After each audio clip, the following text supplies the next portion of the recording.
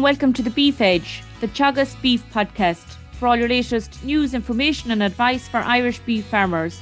I'm Catherine Egan, and on this week's episode, I'm joined by Teagasc specialist Mark Plunkett to discuss how to reduce fertiliser costs on your farm this year. I first asked Mark, what is soil fertility status on dry stock farms nationally?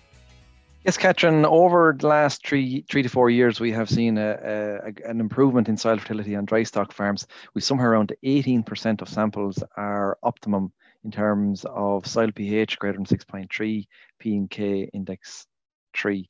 So there is more improvement required. We still have a lot of soils that index 1 and 2 for phosphorus.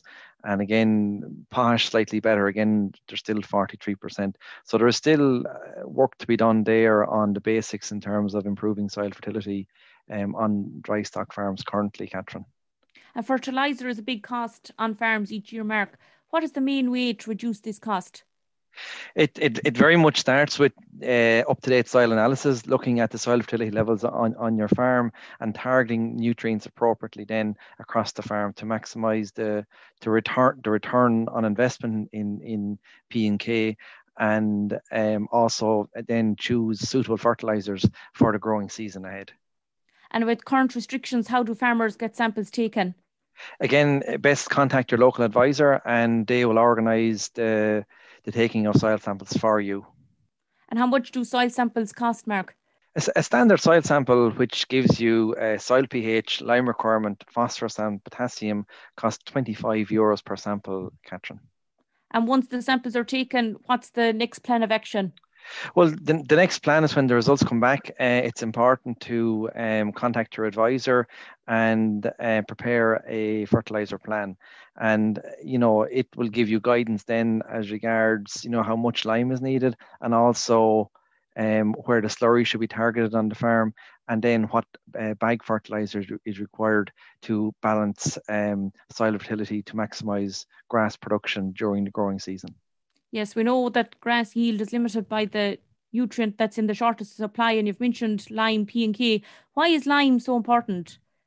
Well, I suppose lime is the starting point, and it's very important that, on mineral soils that we maintain a pH of 6.3 to 6.5, and on peat soils a pH of 5.5 to 5.8.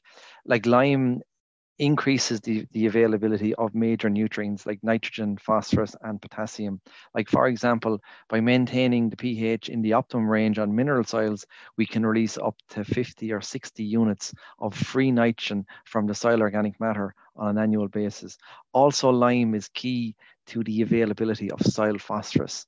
So you can unlock the phosphorus in your soil by optimizing the pH, and more importantly, to maximize the return on investment from bag fertilizer and organic manures, it's very important that we maintain soils in the optimum pH range. So, Catherine, it's really the starting point in terms of growing more grass for a small investment during the year. Getting the pH right is the place to start. And when is the optimum time to apply lime?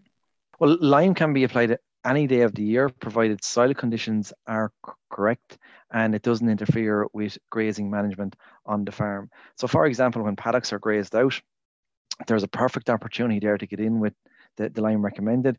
Also, when silage or bales are cut, again, a great time to get in with lime. So whenever there's an opportunity there, we should, I suppose, make the best use of that opportunity, as it's the primary nutrient in unlocking and producing more grass on an annual basis. And a key thing would be not to apply lime prior to silage cutting. Absolutely. Our recommendation there is a minimum of 3 months between lime and silage cutting. Slurry is a very valuable resource on farm, Mark. How can farmers best maximise its value to reduce fertiliser costs? Yes, slurry is a valuable source of NP and K. One of the first things is spring application. So in order to maximise the nitrogen recovery, that we put it out when soil and weather conditions are good over the coming months. Also, the time of application. Again, springtime, we maximise the nitrogen recovery, and also application method. The likes of your band spreader or your trailing shoe reduce the surface area of the the slurry, and in that we capture more of the nitrogen, or we retain more of the nitrogen in slurry to grow grass. And I suppose a key thing as well, when we think about slurry, we should really think about the silage ground, Catherine. That's where the slurry would have originated, in the grass that was cut, put into the silage pits and fed to the animals over the winter period. And ideally, to maintain the balance of nutrients across the farm, especially for big nutrients like potash, it's very important that we recycle or return that slurry back onto the silage ground to replenish the nutrients and feed the crop for the coming season. A common question by farmers in the coming weeks with regard, should they be ordering urea, protected urea or CAN, and what they should be using?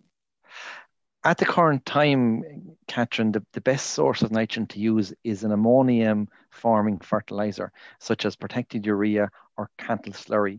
Now, there is a very low demand at this time of the year, and we're currently waiting on soil temperatures to warm up, soils to dry out, and to get a good forecast. So once soil conditions are good, again, we're looking at putting out something like half a bag of protected urea per acre, or if we have cattle slurry available, we can put out 2,500 gallons of cattle slurry. That will also supply the same nitrogen that's in the half bag of urea. And at what point of the year do we move to protected urea or CAN? Again, you can use protected urea right throughout the growing season. It's a very safe form of nitrogen in this early part of the season when soils are cold and soils are wet. And again, you can use it right into the summer and into the back end of the year. It's a very, very safe form of nitrogen. It gives the same performance as a CAN-based fertilizer, and actually gives a slightly higher performance from the trial work that has been done in Johnstown Castle to date. And on a cost point of view, with regard to the nutrient management plan for using protected urea over CAN? There is like protected urea will be that little bit cheaper. Like traditionally, it's about 10 cent per kilo cheaper, about 10% cheaper than a CAN-based fertilizer. Mark, you mentioned earlier that 18% of farms are of optimum P and K indexes and optimum for lime. No doubt slurry will be a big help to correct these, but what are the key ways to improve the figures while trying to reduce the compound fertiliser costs? It very much starts with up-to-date soil analysis, having a fertiliser plan. And I think lime is key on especially on dry stock farms, keeping the pH in that optimum zone. As I said, 6.3 to 6.5 on mineral soils. You'll unlock or release nitrogen from the soil organic matter, and you'll also increase the availability of P and K to grow grass as well. Like, for example, you can grow 10 to 15% extra grass on an annual basis by just getting the lime right alone. So for me, the first place to start is to look at the soil test results and put a plan in place to correct pH in 2021.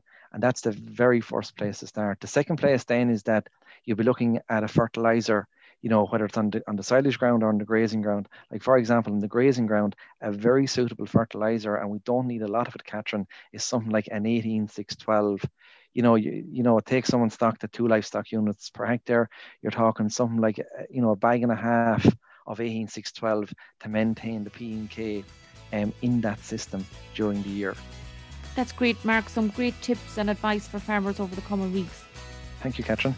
That's all for this week's episode, and my thanks to Mark for joining me on the show. You can catch up on all other shows and interviews from the Beef Edge podcast on the Teagasc website at teagasc.ie, or you can listen on Apple and Google Podcasts as well as Spotify. Don't forget to rate, review and subscribe so you never miss a show. For all other updates from our beef programme, keep an eye on our Twitter and Facebook pages. Until next time, I'm Catherine Egan, and thanks for listening.